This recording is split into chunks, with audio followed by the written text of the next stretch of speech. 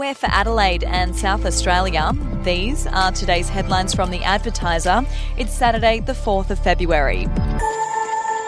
Adelaide is pitching to host the New Year's men's cricket test match for up to 7 years in a bid backed by state government funding expected to be worth millions of dollars.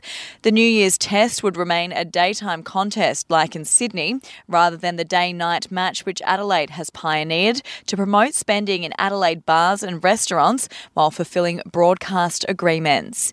If you would like to read more on that story today, you can take out a subscription to The Advertiser at advertiser.com.au or download the app at your app store.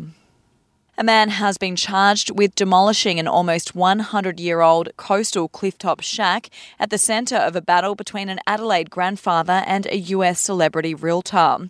The Advertiser can report that on Wednesday night, South Australian police arrested George Lavrentontius and charged him with offences including property damage. We'll be back after this.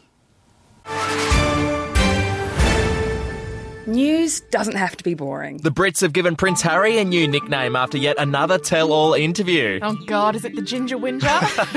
Let the team at news.com.au get you up to speed each day with their podcast, From the Newsroom. A couple were busted joining the Mile High Club. Well, I guess they can't fly Virgin anymore. Politics, sport, red carpets, royals. Get all the goss in just a few minutes. Follow From the Newsroom wherever you get your podcast from.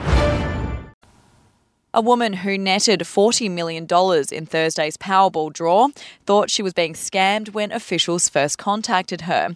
The woman didn't answer several phone calls from the lotto provider The Lot on Thursday night. She revealed she had big plans for the jackpot, including paying off her home mortgage, quitting her job and spending more time with family. And Australian home prices will plunge more than $100,000 this year as the Reserve Bank prepares to hike interest rates again on Tuesday. Foot-in-mouth Reserve Bank Governor Philip Lowe, who infamously said rates would stay at historic lows until 2024, is now at risk of losing his job when it comes up for renewal in September. Those are your headlines from The Advertiser. For updates and breaking news throughout the day, take out a subscription at advertiser.com.au. We'll have another update for you tomorrow.